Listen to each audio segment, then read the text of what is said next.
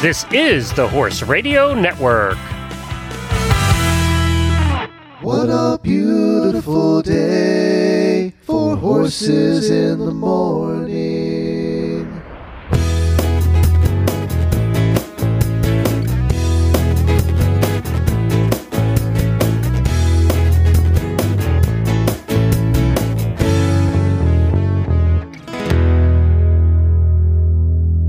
I'm Glenn the Geek from Ocala, Florida. And I'm Wendy Ying from Sarasota, Florida. And you're listening to Horses in the Morning on the Horse Radio Network for July 5th. This episode is brought to you by the American Driving Society. Good morning, Horse World.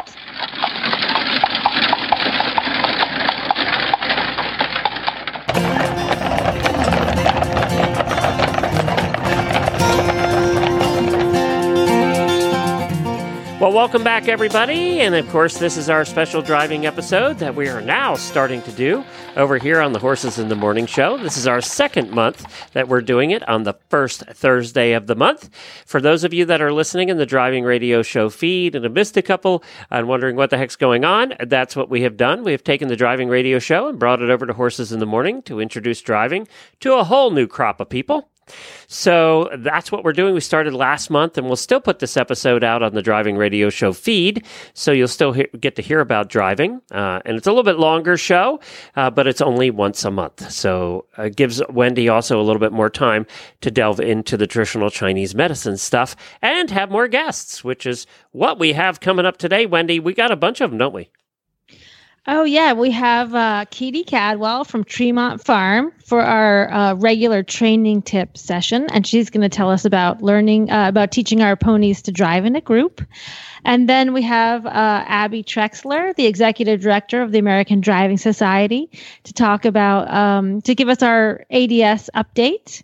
And we also have Katie Whaley from the Lexington Carriage Classic that just wrapped up this last week. And so we're going to hear about that pleasure driving show. Plus, our first installment of Carriages 101 with Kathleen Hack from the Carriage Association of America. And she's going to talk that's a new segment that we're going to do with the Carriage Association, talking about for basically new people getting into driving. The most confusing thing, one is, what do I do about a harness? The second thing, and we'll talk about that later, but the second thing is, what kind of carriage do I buy? Because there's only 1,000 different kinds of carriages. That's so right, exactly. We're going to start with Meadowbrooks, because that seems to be where everybody goes, but is it the wisest choice? And that's what we're going to talk about with Kathleen Heck from the CAA, the Carriage Association of America, today. Plus, don't forget, you're doing a Chinese medicine update. What's that about? Oh, yeah, I'm doing the Chinese medicine update. We're talking about anhidrosis, or non-sweating in horses. Very good. Well, let's do this. Let's get started. And we are going to start today with our training tip of the month. Our tip this month is from Katie Cadwell of Tremont Farm. Katie and her sister Miranda have represented the USA in multiple combined driving world championships and have many national titles in both combined and pleasure driving with singles, pairs, and multiples, with both horses and ponies. In addition to their own competition success, they are wonderful teachers and have helped many drivers and their horses reach their goals. Katie joins us each month for a training tip. Our training tips are based on a training goal of teaching our single horse or pony to be well-mannered and safe on a group or picnic drive. Last month's tip was developing our training plan and teaching our horses to stand quietly. Today's training tip is implementing our training plan, learning to drive quietly, and leading or following in a group. Hi, Katie. How are you doing this month? Good. Hi, Wendy. Hi, Glenn. Well, we're so excited to hear about your next training tip. I know. I hope people got a lot out of the last one, and I think we'll just build on that one. I can't wait to hear about it, because I think that having the plan is the most important thing you need to get going. And then now you kind of get, you're getting into the time when you need to start actually moving a little bit forward. And I think our topic today is where sometimes people get stuck, right? Because we're learning to drive in a group. Right. So we're going to start implementing our plan.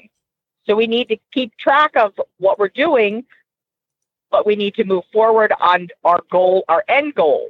And if our end goal, like I seem to recall that Glenn said he wanted to do a picnic drive. Am I right? Right. Yep. Right. So then if Glenn's going to do a picnic drive, he's probably going to be going out with more than one turnout. So whether you're riding or driving, we're going to have to go out in a group. And Glenn doesn't want to be like that guy that's like like totally I usually annoying. am.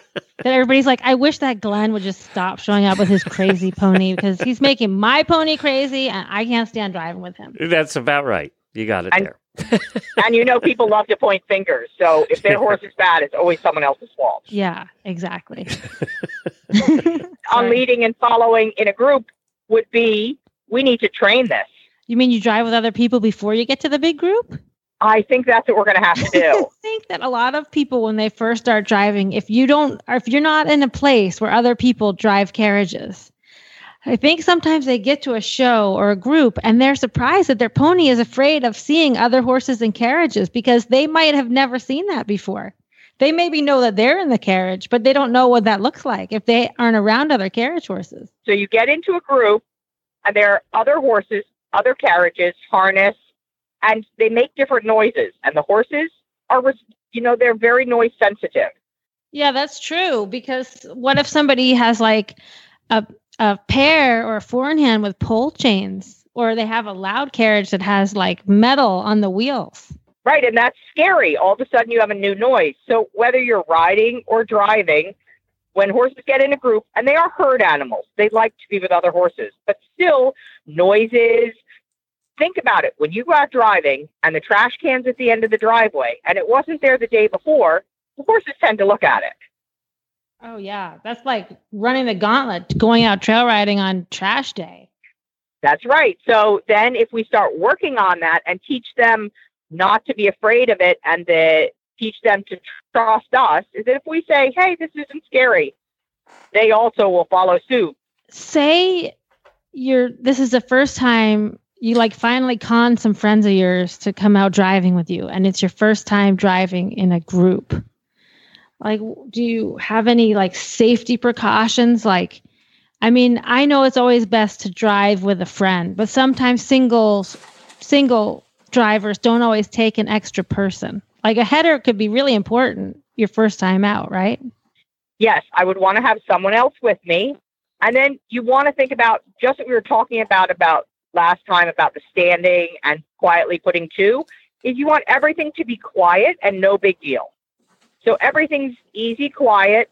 We add in the more carriages or the more riders, and you quietly let them get used to that it's not a big deal, that no one's running around or driving straight across you, but you let your horse see that the other carriages aren't scary. Right. So you maybe let everybody know, like, hey, I have a green pony. So like everybody's working in a group to help you train this pony the first time. Right. And then you can say, okay, I know my horse, and my horse he's a leader. So I'm going to ask if I can go in the front this time, and then he can get used to things behind him. And then let him get comfortable with leading. And then later you can say, would you try to pass me and then go in front of me, and I'll let my pony follow this time, because they need to be able to lead and follow. We can't be, like you said, the one person that goes to the drive and says, oh, I have to always go in the lead because my little Fluffy must always be in the lead. What if Glenn's pony is this guy that always wants to be in the front? Then how does he quietly train him to follow in the group? Okay, so Glenn's goals before, he was working on his halts and being quietly standing. So then if we're going to go in the back and let someone go in front of us, because Glenn's been working on these halts, which include downward transitions, Glenn will stay behind and he'll work on half halts and slowing his pony until his pony's brain says, oh, it's not so bad to follow. Mm-hmm. I want to clarify, though. Not that you're getting in. I know we're using this as an example, but I do want to clarify that going slow and following is not one of his problems. So he has that down pat. He likes to go slow? Oh, yeah. He likes to be last, and then eventually you can't even see the others because he gets so lazy. So that's great. This is one problem I don't even have. I'm so proud. Well, that's better than getting to the picnic and your arms being so tired you can't pick up your sandwich. Yeah, the first pony I had was that way, and she was a little race pony, county race pony, and so she pretty much pulled the cart with the reins. There was the traces did no work, so it was like your arms were dead. Because Wendy knows you don't want to think, am I going to live through this picnic drive? Because that's not a good feeling. No. I want to think, I can't wait to get to the picnic drive and enjoy my champagne. That's exactly it. Enjoy your champagne, your arms are relaxed, your horse is relaxed, and you're having fun with your friends, not your teeth chattering and your arms in pain. But it is true, whatever pony, if you've even gone out with your friends, it's a completely different environment when you have 30 or 40 carriages there. And maybe not all the other ponies are as well behaved as your pony. And exactly, and that can cause problem too. Yeah, and then competition. There's always a little bit of competition between ponies sometimes, or horses. I mean, we're using ponies loosely here. So I know you're talking about doing half halts and things so that they don't become the leader, but that's sometimes easier said than done when the adrenaline's going on the horse's part, which usually then means the adrenaline's going on your part. Right, so you're getting nervous because there are 20 other carriages, and then you're wondering if your pony's going to be good. So then my first thing is you need to take a deep breath and relax your body, because your nervousness will translate to your horse or pony. Also, Glenn, I have something to say to you people that drive these super slow ponies. For people behind you that are trying to train their horse to stay at the pace, you shouldn't just let them go super, super slow until you can't see the other horse and then trot up really fast to catch up to him and then walk slow again. Because that's not fair to the people behind you. That is one of Wendy's pet peeves. I know. I've been with you on a cart before where we were following slow horses. I know. I can't stand that. If you're going to do that's all about the same thing that we were talking about last time when we were setting up our plan, was finding a pace. Right? So we need a steady pace. And that is in the same thing with transitions and halts, and that we can trot at one pace, keep up with the group, fall back a little bit, but not walk behind and then race up. Because then you're not in control of the pace. And you're the driver, not the horse. So is there a trick? So I'm still coming back to the thing where your horse is deciding he wants to lead the race. Is there a trick? I know you're talking about half halts and things. Is it best to tuck in right behind another one, or what are your recommendations there? Well, first thing would be just exposing them to this. The more you do it, the better the horse will get at it. Finding somebody, a friend, or someone that has a very solid horse, whether riding or driving, that you could follow behind would be very helpful. And one that, as Wendy said, sets a very nice pace. A steady Eddie, yeah.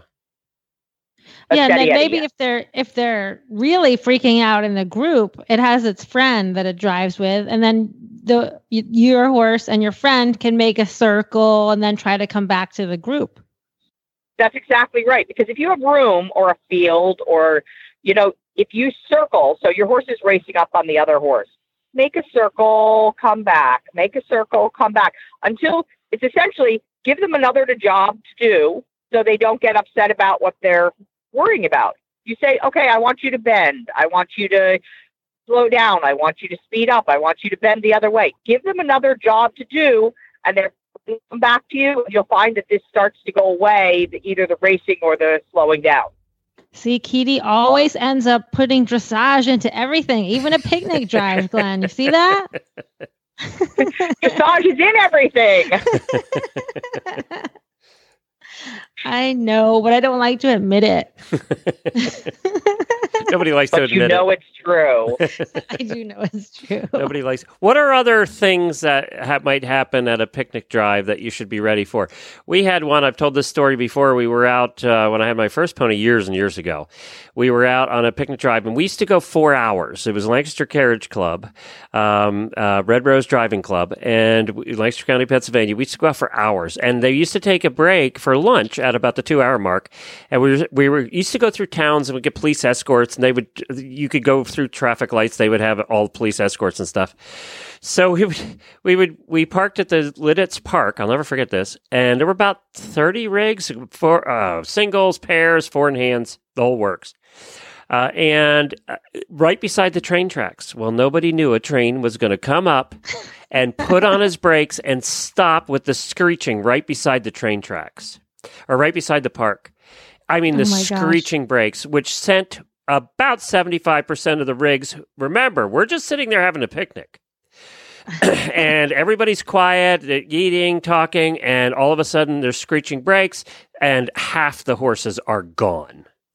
One little girl, about 7 years old, almost got run over by a pair. I mean, it was a disaster. My pony stood straight up, straight up. Didn't go anywhere, thank God, but stood straight up till we got in front of her. It was just one of those nightmare scenarios that you cannot see coming. But I know that's an extreme example, but what are other things that you can prepare for? I don't know that you prepare for that one. I don't know. There's no way to prepare for a train coming, but if you've trained everything else, when the eventuality comes that have a train running up your backside as you're picnicking, hopefully that your horse will trust you enough that you can say, hey, whoa, it's okay. Talk quietly to them, maybe let them walk. So yes, and as you said, there are other horses bolting all around you. But if you've done your homework, even when they're startled by something, the startling won't be so extreme. And I think that's what happened too, is with all of the other horses bolting. I mean, that's where the extra pressure came from for the ones who were trying to be good, was the other ones bolting. So I think also because too, one screamed lion attack. Exactly. Oh yeah. Exactly. But I think with Keaty's method of just working everything quietly in little steps, she's right. Like, your pony will trust you, so it doesn't think, okay, every time I go out, I'm going to get nervous and they're just going to hang on my mouth until the ride's over. Then they don't really trust you. So if you work on a way to calm them down, so they're like, oh, I'm scared, but then my mom did these things to help me and it wasn't so bad. So they can get less and less reactive to stimuli. That's right, Wendy. And then you think, okay, I always work, especially with the young ones. So, right, yesterday I was driving, say, a 4-year-old, and she had a place that she thought was really scary. And it was her second day in the pair. So what you want to think about is slowing everything down. Don't, use the whip or scream at them. If they want to look at something, walk slowly by it. You don't make a big deal, they won't make a big deal. Let everything calm down. Wait. Because the biggest problem is when people rush things, the horse gets ahead of them, they get flustered. Everything needs to slow down. Your horse needs to think slow, you need to think slow. It's dressage again, right? So if they're scared of it, you use bending, you use pushing them left and right, and just quietly let them go by it, that they'll learn that even if you had the 7-foot boogeyman standing next to you, they could survive it if you were with them. I have to tell on you, Keaty, for a minute. Keaty and Randy's farm is right on this dirt road where we all drive by to get to different sides of Southern Pines. And at Halloween, I don't know if this is a public service for training, but they put up all these giant blow up animals, 7-foot boogeyman all along the side, and you cannot get by this area without going by these scary things. But it is a really good training opportunity. We did. Randy had I believe it was a 7-foot green oogity boogity that stood next to the road. Yeah, right. The road right before you get to the bridge. Yes. Well, if you remember right, all our horses learned it's okay. Yeah. Wendy, do you remember we went to, where were we? Where did we go for the ADS meeting that time? And we were in the parade. Aiken. We went to Aiken. Do you remember what happened? Everybody was parking at a park to get tacked up and to get harnessed up and head out. And we all started heading out, carriages heading to the parade in town. And once we'd made the turn right out of the park, we were at a thoroughbred farm, remember? Oh, yeah. And the baby thoroughbreds, did some get loose? What was it? A couple got loose from the handlers. They freaked out seeing the carriages, and they got loose and ran into the road, which caused a couple of the carriages to bolt. And it was just one of those things it was one of those bizarre things. It was just bizarre. It was just, I don't know how you planned for that one. But other than what you said, some of the horses bolted. Wendy's didn't bolt. So it comes down to that desensitizing and training thing, and that only comes with practice. And you know what? And trust. I hadn't had that horse. I had to take that horse. I took Abby, and he was just a baby then. I had to take him because, remember, Dante was lame. Right. So we took Abby, and it was thanks to Keedy and Randy and Fonz because they trained Abby to drive. We were smart. So he wasn't scared. The smart enough ones, too. We saw the situation coming down. Instead of keeping going, we turned around, and most people turned around and went back to the park, settled down a bit, let the situation handle out. A couple of them kept going, and I bet you they had problems, too. Because when you got horses running around loose like that, nothing good is going to come of it. There were baby thoroughbreds running around, yearlings running around everywhere, and it was not good. We were in the road, and so turning around and getting out of the situation, letting your horse chill was probably the best thing we could have done there. Because, it's baby thoroughbreds. And the other thing that people do in those situations is the grooms get off and run to help the other person. And our rule is always stay with your turnout. Oh, that's a good rule.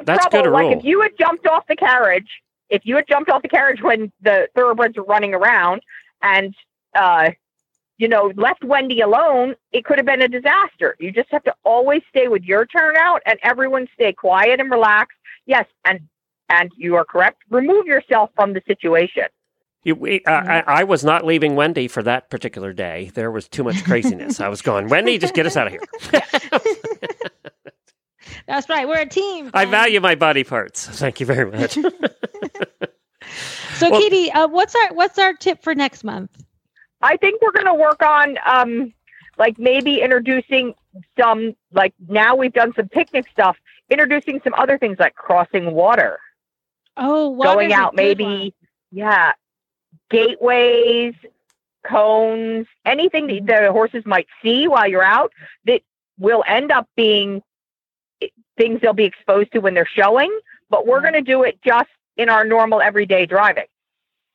Okay, that's going to be a great one. I can't wait till next month. Thank you so much for joining us, and we will talk to you again soon. No problem. Talk to you later.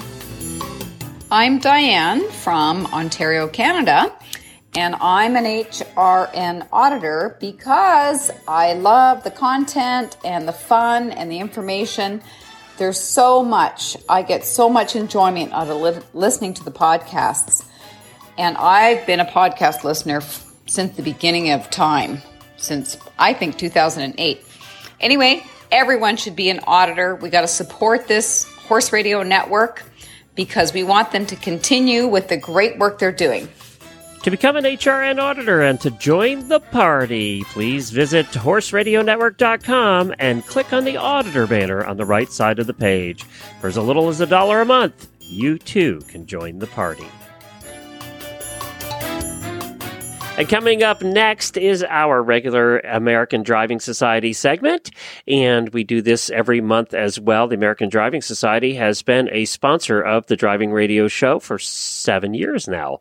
So Avi Trexler is the executive director of the American Driving Society and editor of its award-winning magazine, The Whip. Each month, Avi joins us with the ADS update. This month, we discuss the new safety vest rule and the Brandywine Valley Driving Camp. Well, hi, Abby. Thanks for coming back again this month. Hi, everyone. Thanks for having me.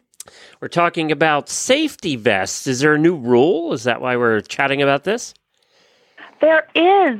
So at our winter board meeting, the ADS Board of Directors passed a new rule that's going to go into effect on January 1st of 2019.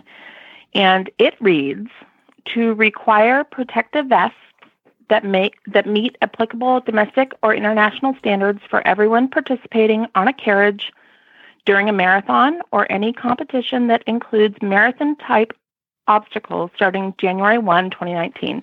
And junior requirements will be unchanged. But that does not mean cones, just a marathon? That's correct. It's Okay. During the marathon or when you're participating in marathon-type obstacles. Sorry. Like Derby. Like, remember the Yeah, the Derbies, derbies, Glenn, where yeah. it's in the ring and you have marathon hazards plus cones. So- and you do drive very fast. So there, I think were these it's a good- optional before? Because a lot of people wore them, so I didn't. They were optional. Yes, it was optional Okay. before. Now we've just sort of closed that loophole. I think it's going to be really good for our membership. You know, I sort of think that it's like when we started all wearing helmets.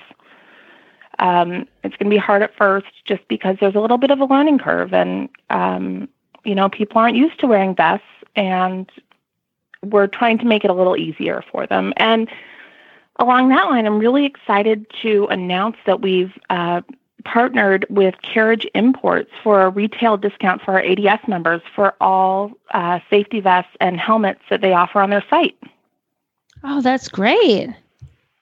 It's really cool. So Carriage Imports is going to offer the ADS membership a 10% discount on all safety vests and helmets, along with 10% off any other new items that you order in the same order. And then you get free shipping on the entire thing unless you order a Carriage. And they've told me they will not extend their free shipping on a new Carriage. What? No, you But can't you do free get 10% off.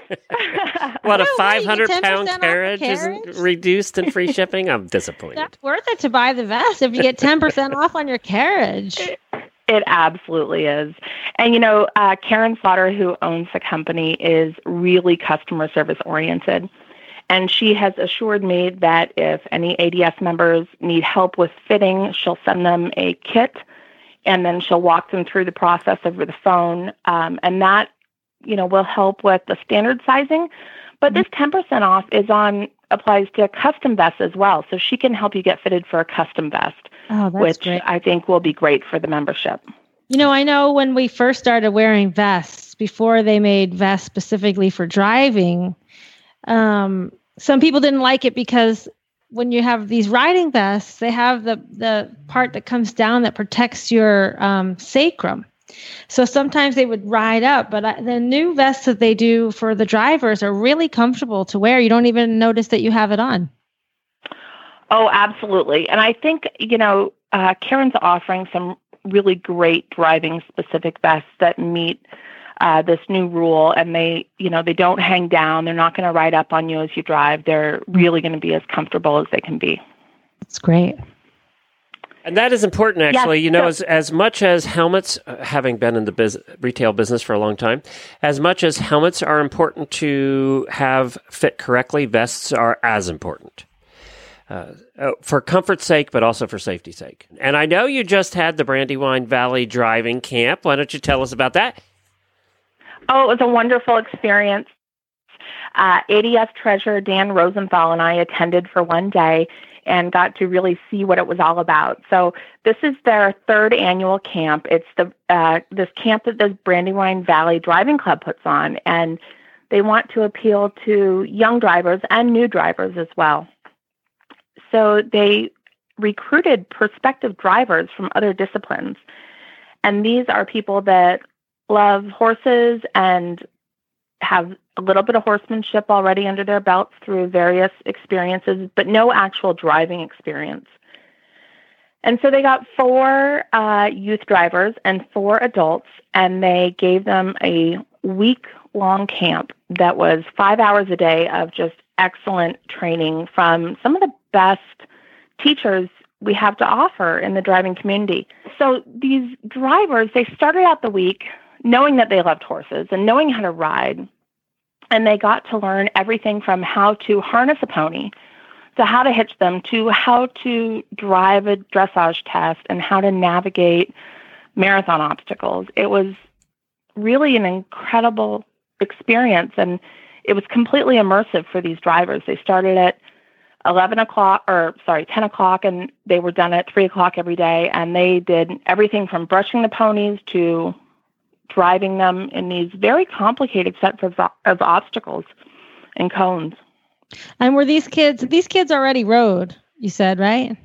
Yeah. They rode, some of them came from the dressage ring.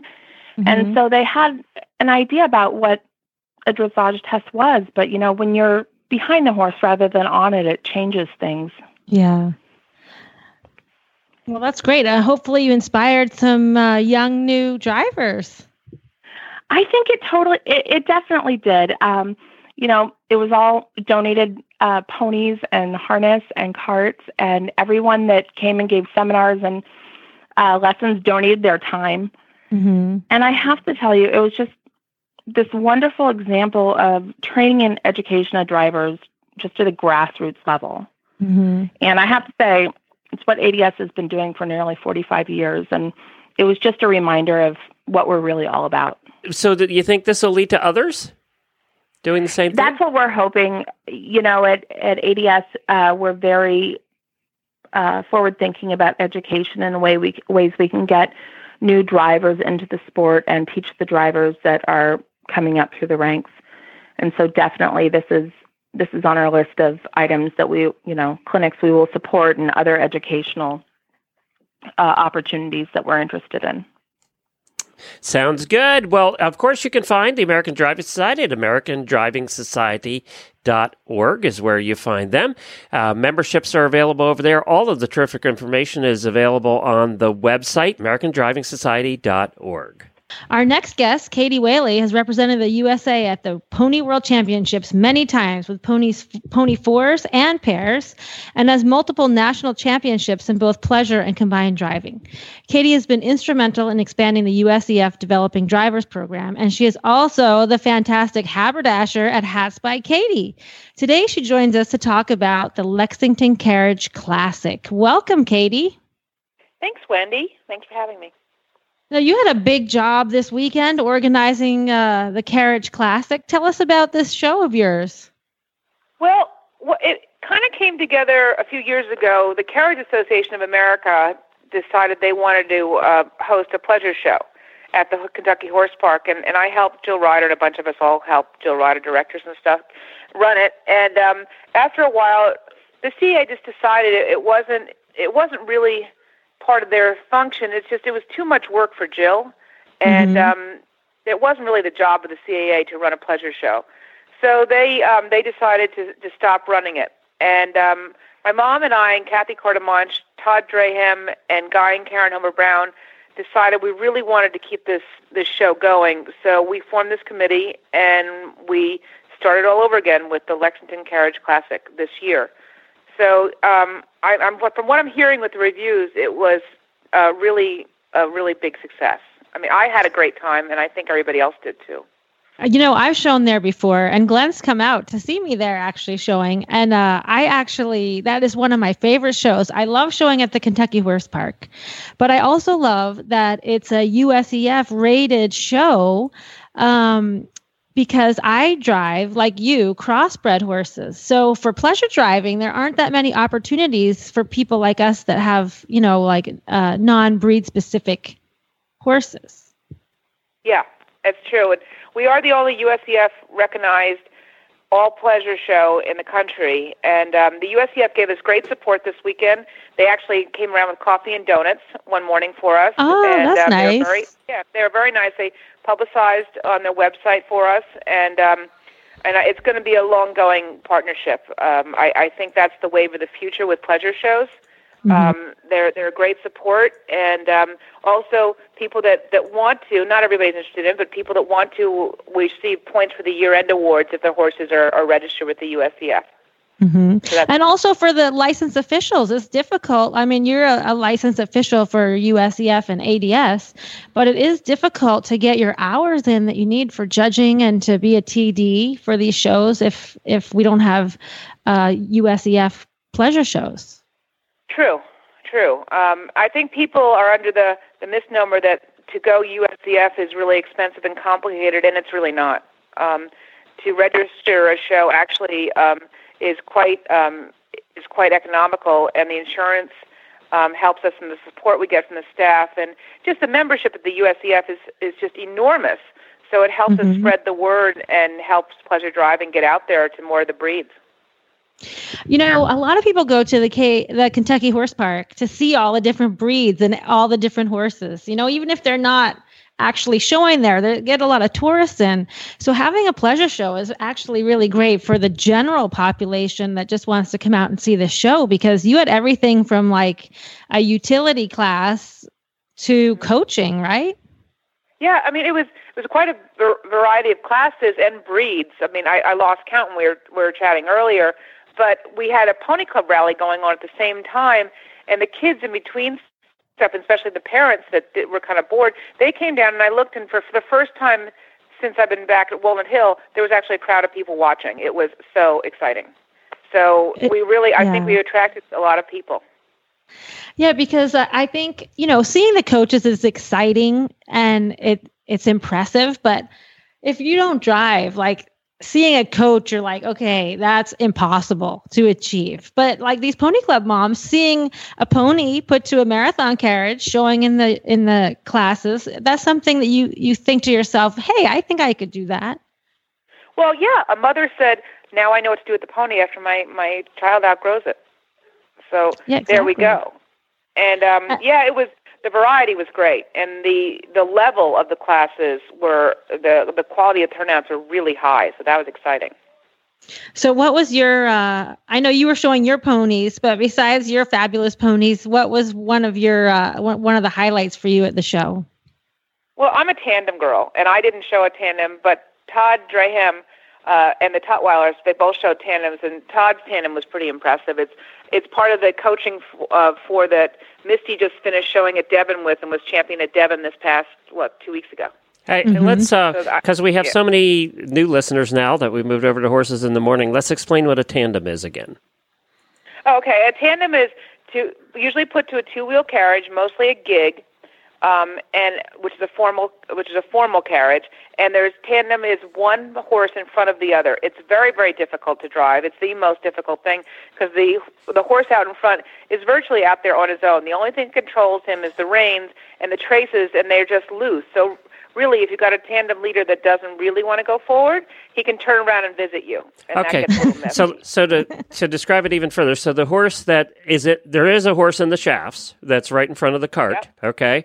And right. Then how is the horse in front of the horse in the shafts connected to the horse in the shafts? He's just connected by the reins that go to his mouth for guidance and two other leather straps that go from his chest to the other horse's chest, and those are called the traces. So is it a special harness to do that?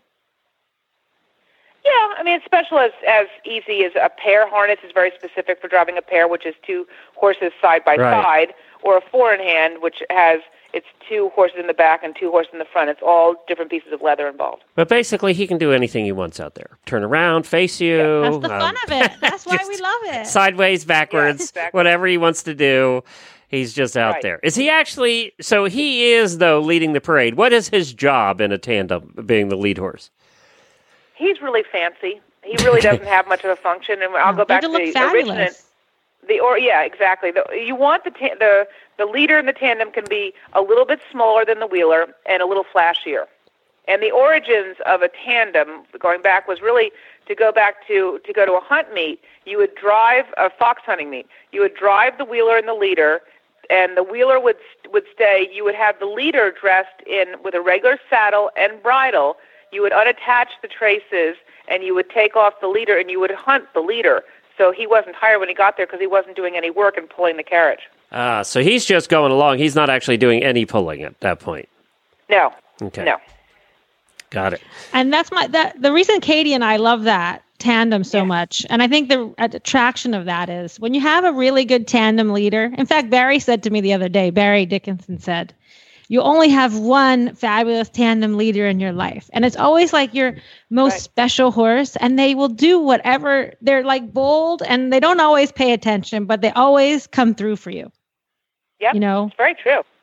And so that's very, very true. Yeah, I think that's what makes it so fun driving a tandem, because you wouldn't put a tandem together if you didn't have one that was a good leader. You especially wouldn't show it. No, you'd die. You'd die. Yeah. Yeah, it's very simple. Yeah, I was just going to ask you what are the things that can go wrong with this setup? But I think almost anything could go wrong with this setup. You can spin around in a big circle. Yeah. Yeah. Well, that's great. That sounds like a really fun show. So when are you having it again next year? Yes, we are. We just figured out the date. It's going to be the 20th, Thursday, the 20th of June through the 23rd. We'll finish it again on Saturday night. But then we have the stalls through Sunday. So people are going to be able to pack up at their leisure on Sunday morning and go home. And or people are able to leave late Saturday afternoon if they live pretty close. I was able to drop my ponies at home and come back for the awards. So, we're trying to make it as user-friendly and as fun as we can. And we also did a barn party, which generally people go in front of their stalls and set up something it's from their state, some kind of food that represents their state or something that they like to make. And we were worried about the rain coming in because we're not indoors with the stabling. And so we said, let's move it up to the mezzanine by the vendors and the carriages. And we did. And it turned out that people loved it more because they each had their little stations, but everybody was allowed and able to mingle and talk. And they didn't have to be stuck at their stalls hosting people. So that is what we're going to do again next year. And it turned into this big block party. It was fantastic. Oh, that sounds really, really fun. So, okay, people, if you're near Kentucky or you want to go see a carriage show, do not miss the Lexington Classic.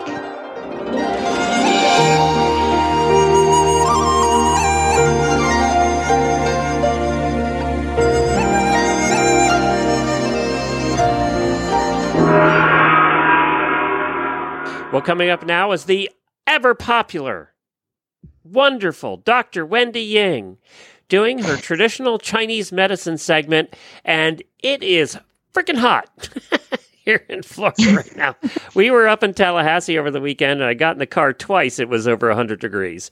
And I know it's warmer down where you are, and the humidity's been 1,000%. And one of the problems that people have, especially in the southern states in this heat, is their horses not sweating. And it's something that we talk about almost every year. And Wendy provides a little bit of a different approach to it because she's coming from a veterinarian and a Chinese medicine person. So let's hear about, what's it called? Anhydrosis. Anhydrosis. An means not, and hydrosis is sweating, not sweating. Okay, good. Non-sweating. And we all have, if you've had horses long enough, you're going to have run across a horse that has this. Yeah, and usually the reason why we see it so much in Florida is that in Florida, we have long periods of time where the heat index is well above 90. So the heat index is the humidity plus the ambient temperature, right? So like what you were saying, how you had to get in the car, right? You needed to get into the AC because you were feeling like you were going to pass out, right? You were especially too hot. This weekend. Yeah. So in people, we don't know the exact mechanism of why horses stop sweating. But in people, it's been well researched that multiple bouts of heat stroke cause the sweat glands to become less reactive. So they just don't work, right? Your sweat glands get overworked. And in people, when you're having these bouts of heat stroke, you're like, oh, I got to go inside the AC. With horses, they don't have AC, right? And sometimes like they don't know to stop you and say, hey, I feel weak and shaky and I'm having heat stroke. So especially with carriage driving, sometimes you may not know that your horse is experiencing minor bouts of heat stroke. So usually the first sign we see is either lethargy or they start panting. And horses will start panting if they can't sweat enough to cool their body. They start panting to try to release some of that heat. And the way we look at this in Chinese medicine, we have the yin and the yang. So the yin is like your air conditioner and your yang is like your furnace. So when you have multiple times when it's just too hot, your air conditioner, like say you have an old air conditioner in your house and it gets really hot. The air conditioner always breaks in the summer, right? It never breaks in the fall or the spring when you're not using it. It breaks when it's working too hard. So when your air conditioner is broken, you can't cool the body. So this is what we call a yin deficiency. also with the Chinese medicine, we have the different elements that represent different parts of the body. So the fire element is involved with the heart, and the heart controls the sweating in Chinese medicine. So you have a heart yin deficiency.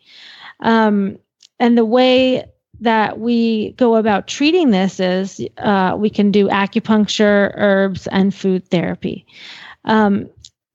Conventional treatment for non-sweating and Chinese medicine for non-sweating, the first step is you need to recognize the problem. Okay. If your horse is not really sweating, you can tell this by a couple ways. Sometimes you may notice, like after you work them, they have a sticky coat and they're not real, if your horse gets sweaty, a lot of times they get wet and sweaty, but then when they're done and they dry off, they're not real sticky and like salty. But sometimes in the beginning, when they stop sweating, their coat gets like dry and sticky. Another thing you can do to see if your horse is a non-sweater is to take his temperature. Just use a regular rectal thermometer and take their temperature. If they're just standing around in the barn and their temperature's like 104 and they're panting, but their coat is dry, that's a really big sign that they're a non-sweater. So that's a good thing because Scooter, Jennifer's horse sweats like crazy. I mean, I'd call him an oversweater.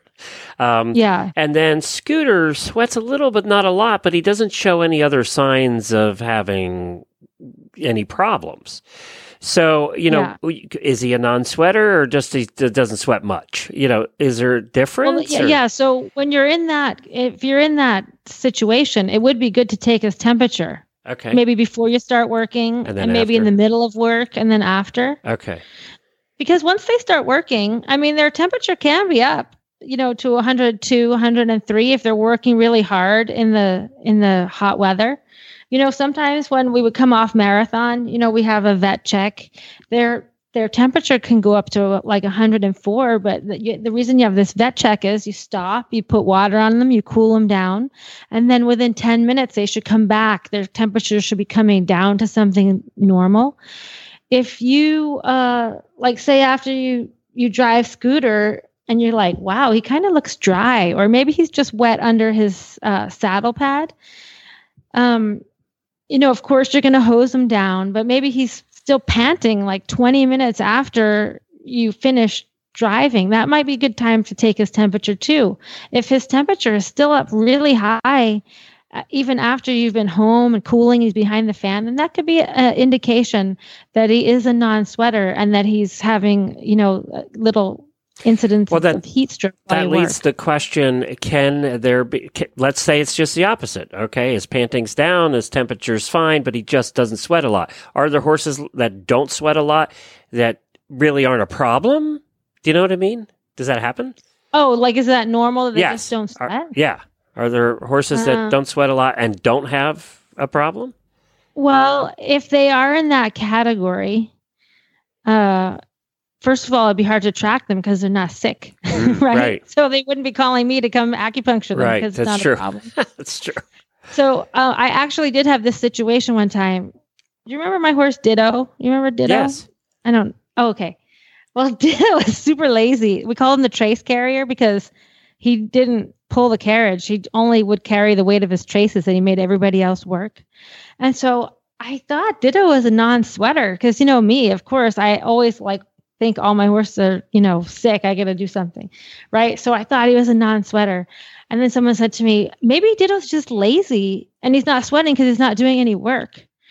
So I canted him around the barn a couple times and he was totally sweaty and normal. He just hadn't been doing any work. Maybe I'm not working him hard enough. Maybe you're not working hard enough. All right. So you have determined that he's not getting sweaty. His temperature's not coming down. Now what? Right.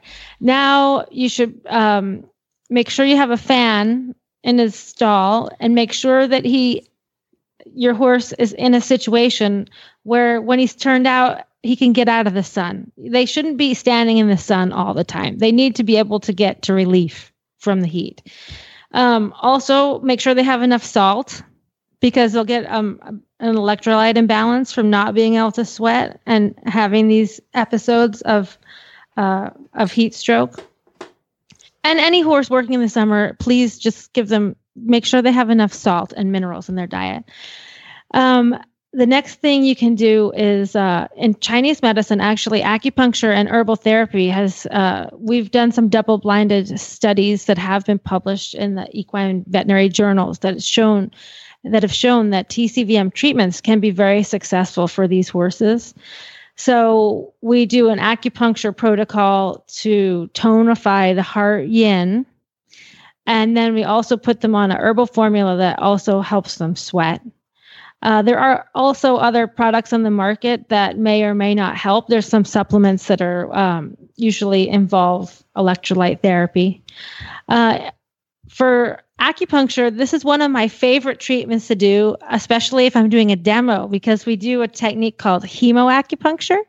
And this is where we take a 21 gauge needle, which is like what your vet does your vaccines with. And we actually put it into points that are over vessel. So I usually use the forelimb, and I put the needle in there, and then we bleed about 100 cc's of blood out of their leg. We can also bleed at their Jingwell points, which are the points around the hoof. You're basically a human leech. Yes. That's why it's so dramatic. I don't get why. In Chinese medicine, we feel like that we're releasing heat. And it works. Sometimes I do these remind me points. never to be with you when you're doing this, okay? No, it's really fun. Sometimes we do these points and the horses will start sweating in the cross ties while we're working on them. Wow, okay. Which is really, that's why it's also a fun treatment. Arthritis is my number one thing I treat, but that is over a long period of time, and you don't see results so instantly. But when you do some acupuncture on a horse and then they just start sweating, you're like, yes, this is like. All right, so you got the points where you do the bleeding, and then what? There are also some points like you can do the tip of their tail, or you can do the tip of their ears to release heat. And I've actually done the tip of their ears with acupuncture needles that I've twisted around like a little earring. And I've actually used that on one of my horses that stopped sweating. So when I was working him, I did that, and it helped increase his sweating. But you need to do this over a period of time, like a few treatments over the summer. One treatment is not going to help. You also need to be very careful that you monitor the heat index. So if you do have a horse that doesn't sweat, I would say, if the heat index is above 90, you really shouldn't work them. So in South Florida, I really, we just give our horses the August off. Just like in January, if you live up north, you can't ride when it's that cold. So maybe give them a little downtime in the summer so that they don't get too hot. Oh, and I have to talk about food therapy. Yes, that was because I know you've talked about that before, and I was going to bring that up. Yeah, so food therapy is really eat a lot of watermelon. Yeah, but we don't, for the horses, even though the horses do like the red part of the watermelon, that's a little too sugary for them. And with horses, we know having too much sugar can cause a lot of other problems. So if you take the red part of the watermelon out, you can eat that for yourself or make watermelon margaritas with it. But the horses, you can give the rind, the white part with the rind. We that's shouldn't really give the cooling. horses the margaritas? That's not good. No, because alcohol is hot. Okay. But speaking of alcohol, dark beer is a very traditional treatment for non-sweating.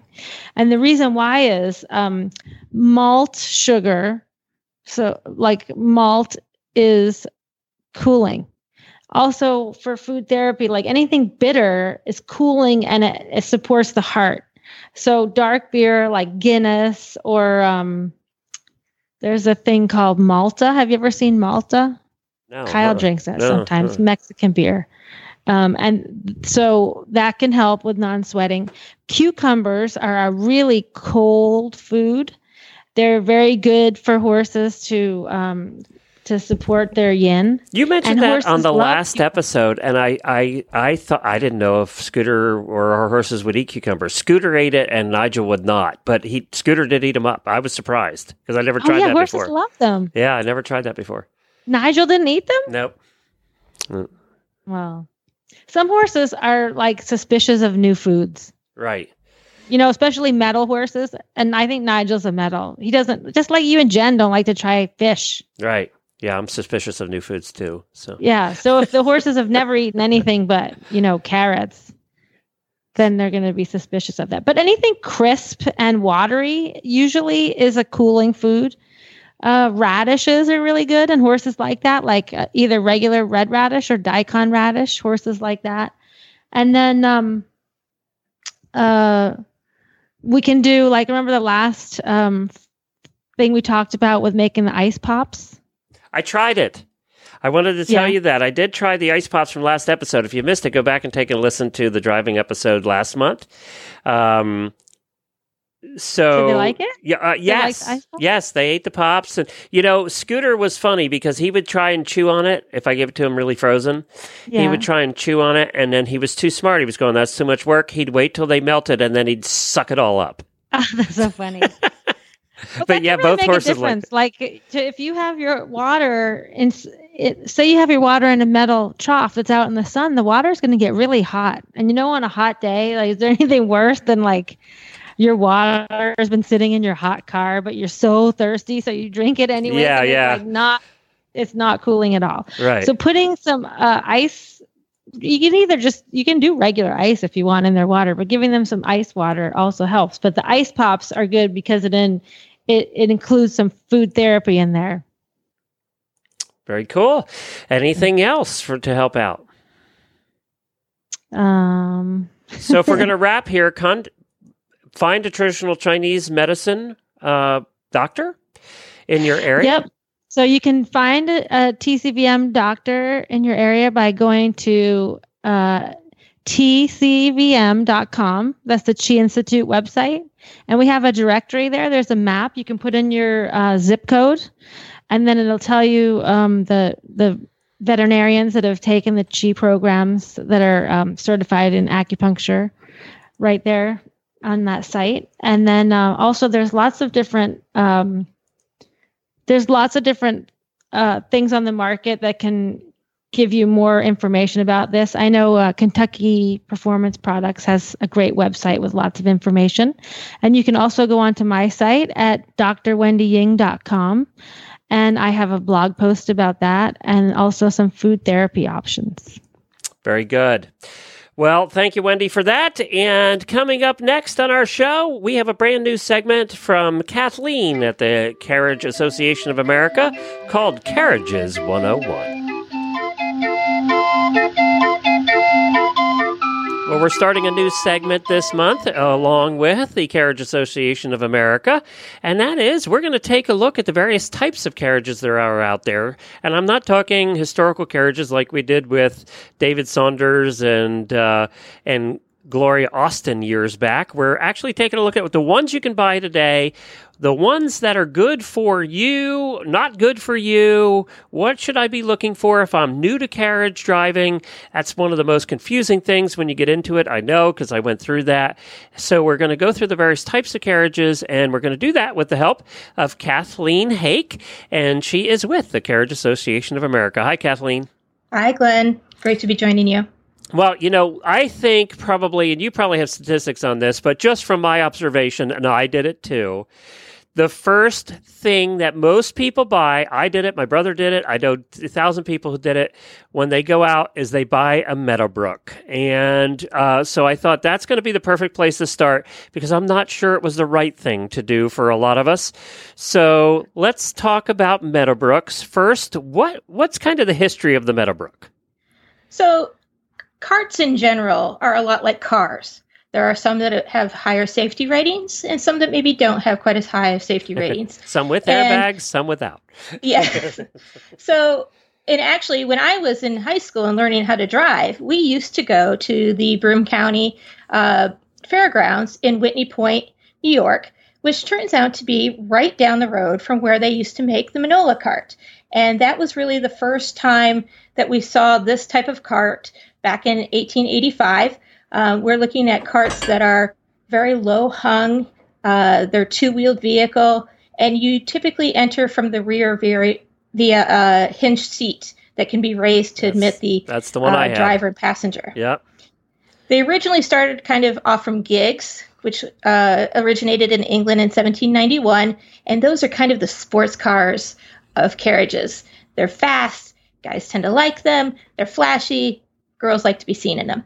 But you need to be able to get in and out easily, particularly back in the day when you had a skirt. And that was where the Long Island carts, of which the Meadowbrook is one, came into being. The best things about these carts was that you didn't have to go over the bar or try to climb over a wheel. So, of course, ladies liked them. But at the same time, that is kind of what makes them less popular today. Because now we have front entering vehicles that are a little easier to climb into. Climbing over the axle and raising the seat is not seen as quite as safe. You really need to, if you're purchasing one, make sure that your horse knows how to stand. Because if they move while you're climbing in, you can trip over the axle or fall on the seat. And that can be a little bit of a problem. I never did that. No, I've never done that either. Yeah. Yes. So, but the actual Meadowbrooks, they're tied into the Long Island carts, which all started down on Long Island. But the Meadowbrook comes from the Meadowbrook hounds that were on Long Island, the hunt club at that time. And people used to go out and follow them. And that's how they got the name Meadowbrook. I did not know that. Mm-hmm. And they're usually made of wood. As a matter of fact, most of them you see are made of wood. Right, which makes them very easy to touch up. Yep. And they're lightweight. But the other problem I had was once you got in, there was no quick, easy way out. No. If you're sitting on the seat that goes up and down, and usually only one of the two seats went up and down, there's just, if you had to get out quick, you had to go over the side because they were not open on the side. Right. And technically, they usually have large fenders, which makes it even harder to get out. Yes. And the biggest thing is that there's no way to balance the vehicle. So when we look at a nice vehicle that is helping the horse do his job, we want it to be balanced out so that when you are sitting in your seat, you can hold it with two fingers at the front. And really, that it's not pushing down on the saddle on the horse's back. Right, because really you only want maybe 5 pounds of pressure on that saddle. The saddle is there to hold the shafts up and not to be pulled from. The pulling comes from the breast collar. But if you have too much weight in the shafts, it can make your horse's back sore, and we don't want to do that. It'll also give you a rough ride. So, depending on... Because there's no adjustments on it, really. Especially, I bought mine at Smucker's Harness Shop. People been around a long time, going to remember that. And because I grew up in Lancaster County, so you went to Smucker's and you bought what you wanted, right? Right. And they sold a lot of Meadowbrooks because the Amish used them. Mm-hmm. And they're very inexpensive. Yep. They have wooden wheels, which we do like. But the balancing and the being able to get in and out easily are two of the downsides of them. It is important to note that if you're looking at a old Meadowbrook or a vehicle that is advertised as a Long Island cart, the shafts may have some ability to adjust, and not so much that they adjust for the weight, but they have a spring in them. The ones that they make now do not, in most cases. And you're right, depending on the size of the horse and whether the horse fit perfectly in the shafts, your shafts were either too long or too short, or there was always something with the Meadowbrook. And you're right, you couldn't control the distribution of weight. Just so that you are, and your readers are able to look for a better vehicle that fits them. I'm going to cut you there. Say listeners. Okay. I know everybody does it. Just so start that sentence over again. Just so 3, 2, 1. For the convenience of your listeners, we will post a chart to our Facebook page, and you can share it over. That helps with the purchasing the right size shafts for your horse. Oh, wow. That's cool. And it has for both a pole if you are driving 2 horses, or if you, shafts if you're driving a single. That's great. I'd be happy to share that. I haven't seen that yet, so that'd be perfect. So who would you, I'm going to ask you a couple questions with all of these different vehicles we're going to go over the next couple of months. Who would you say should be taking a look at Meadowbrook, and who shouldn't? So Meadowbrooks are typically used with the horse breeds that, in America, we use them as pleasure driving horses. They may not have originally started as pleasure driving horses. So the Hefflingers, the Fjords, the draft horses that are a little bit smoother in gait are the ones that you typically see them on. You can still, with the modern shafts, get a nice smooth ride. If you have a horse that has a lot of action in the front end and is bouncing you around a little, you're really going to feel that in the cart. Because the shafts don't absorb that anymore. If you are using an antique vehicle that has the adjustments in the shafts, then they used to show at Devon and other places in Meadowbrooks to Hackneys. But those days are not anymore. Right. Now, another thing, too, is you mentioned the fenders, and what we mean by that is that there was a piece of wood that actually went over the wheels, because the wheels are right beside your seats, and they're usually big wheels. So they come up to the point where mine did not have fenders, and I wished I had, because you would accidentally put your hand on the wheel occasionally, whether you wanted to or not. I mean, it just happened. And it's not good. So when you're moving, it's not good. So I would have definitely preferred fenders, I think, if I was to get another one for whatever reason. Right. And they do keep you from getting splattered with mud, which is always important. The other thing that can happen, and it happens with any vehicle that doesn't have sides in it, is that if you are not keeping control of the ends of your lines, they can get caught in your wheel, which is a very bad thing. Yeah, that's not good either. You're right. You're absolutely right about that. So there are many different varieties of these. They're all pretty much have the same fundamentals. There's a lot of different cuts of them, how they're cut in the box and the front and the fender, just everything. And if you go to Google and put in Meadowbrook, you'll see about 1,000 different varieties of these. They do make them in metal, but most of the ones you see are in wood. And some are fancy and some are not. And if somebody decides that a Meadowbrook is good for them for whatever reason, what should they look at when they go to buy one? What are the things to look for? So with every vehicle that you're going to buy, you want to check the wheels. They can move just a little bit, but you don't want a lot of wiggling in your wheels. That's a very bad thing. And you, particularly with the Meadowbrook, and that's in used carts. Hopefully, in the new cart, we don't have any wiggling. Right. With the used vehicles, sometimes they can look a little rough on the surface because they have varnish on them. Varnish is easy to retouch, but you want to take a look for stress fractures and water damage. And you also want to check to make sure that nothing has warped. If you don't keep your shafts aligned straight, if you rest them on the ground, or if you sit in your vehicle while it's resting on the ground, you can bend the shafts. And the same thing can happen to the wheels if they are sitting in the same place too long or receive water damage. The other thing that you want to look for in a used cart is leg room. We've all been stuck in a plane that is too small a seat for us.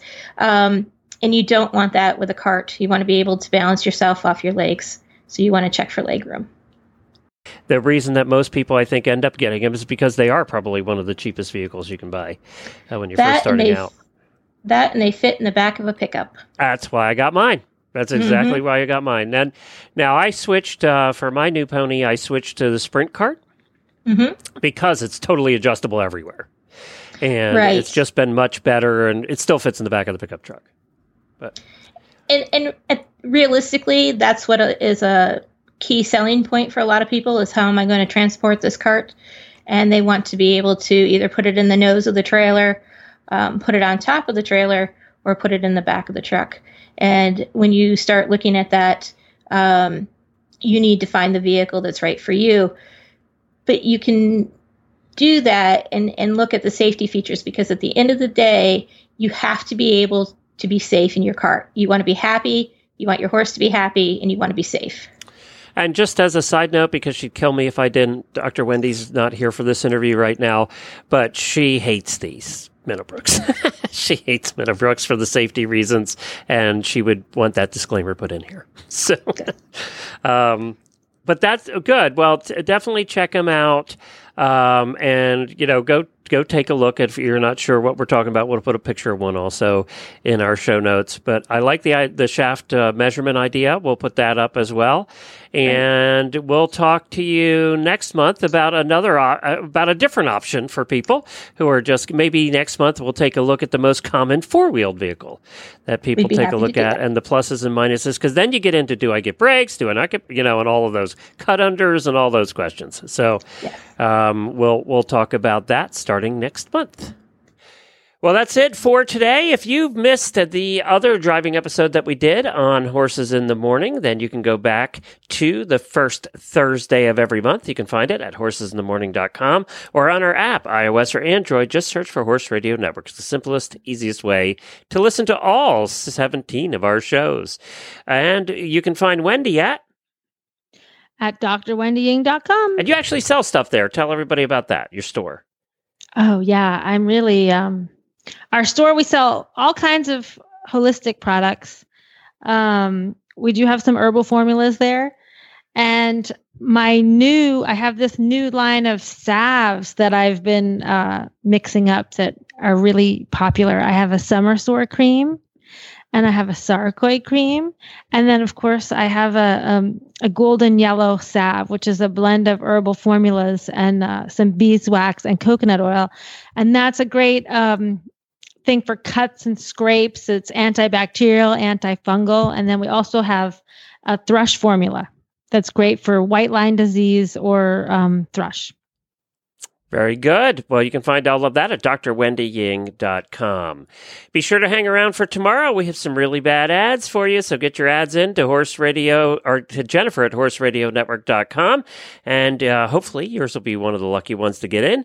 And even if your ad doesn't get into the show, because we get so many of them, hundreds of them now, we do put your name in the hat to win the prizes. So you definitely want to still send them in. And if you don't hear it, don't despair. Your name's still in the hat to win the prizes. And that's about it for this week on the Driving Radio Show, Wendy. All right, keep the shiny side up.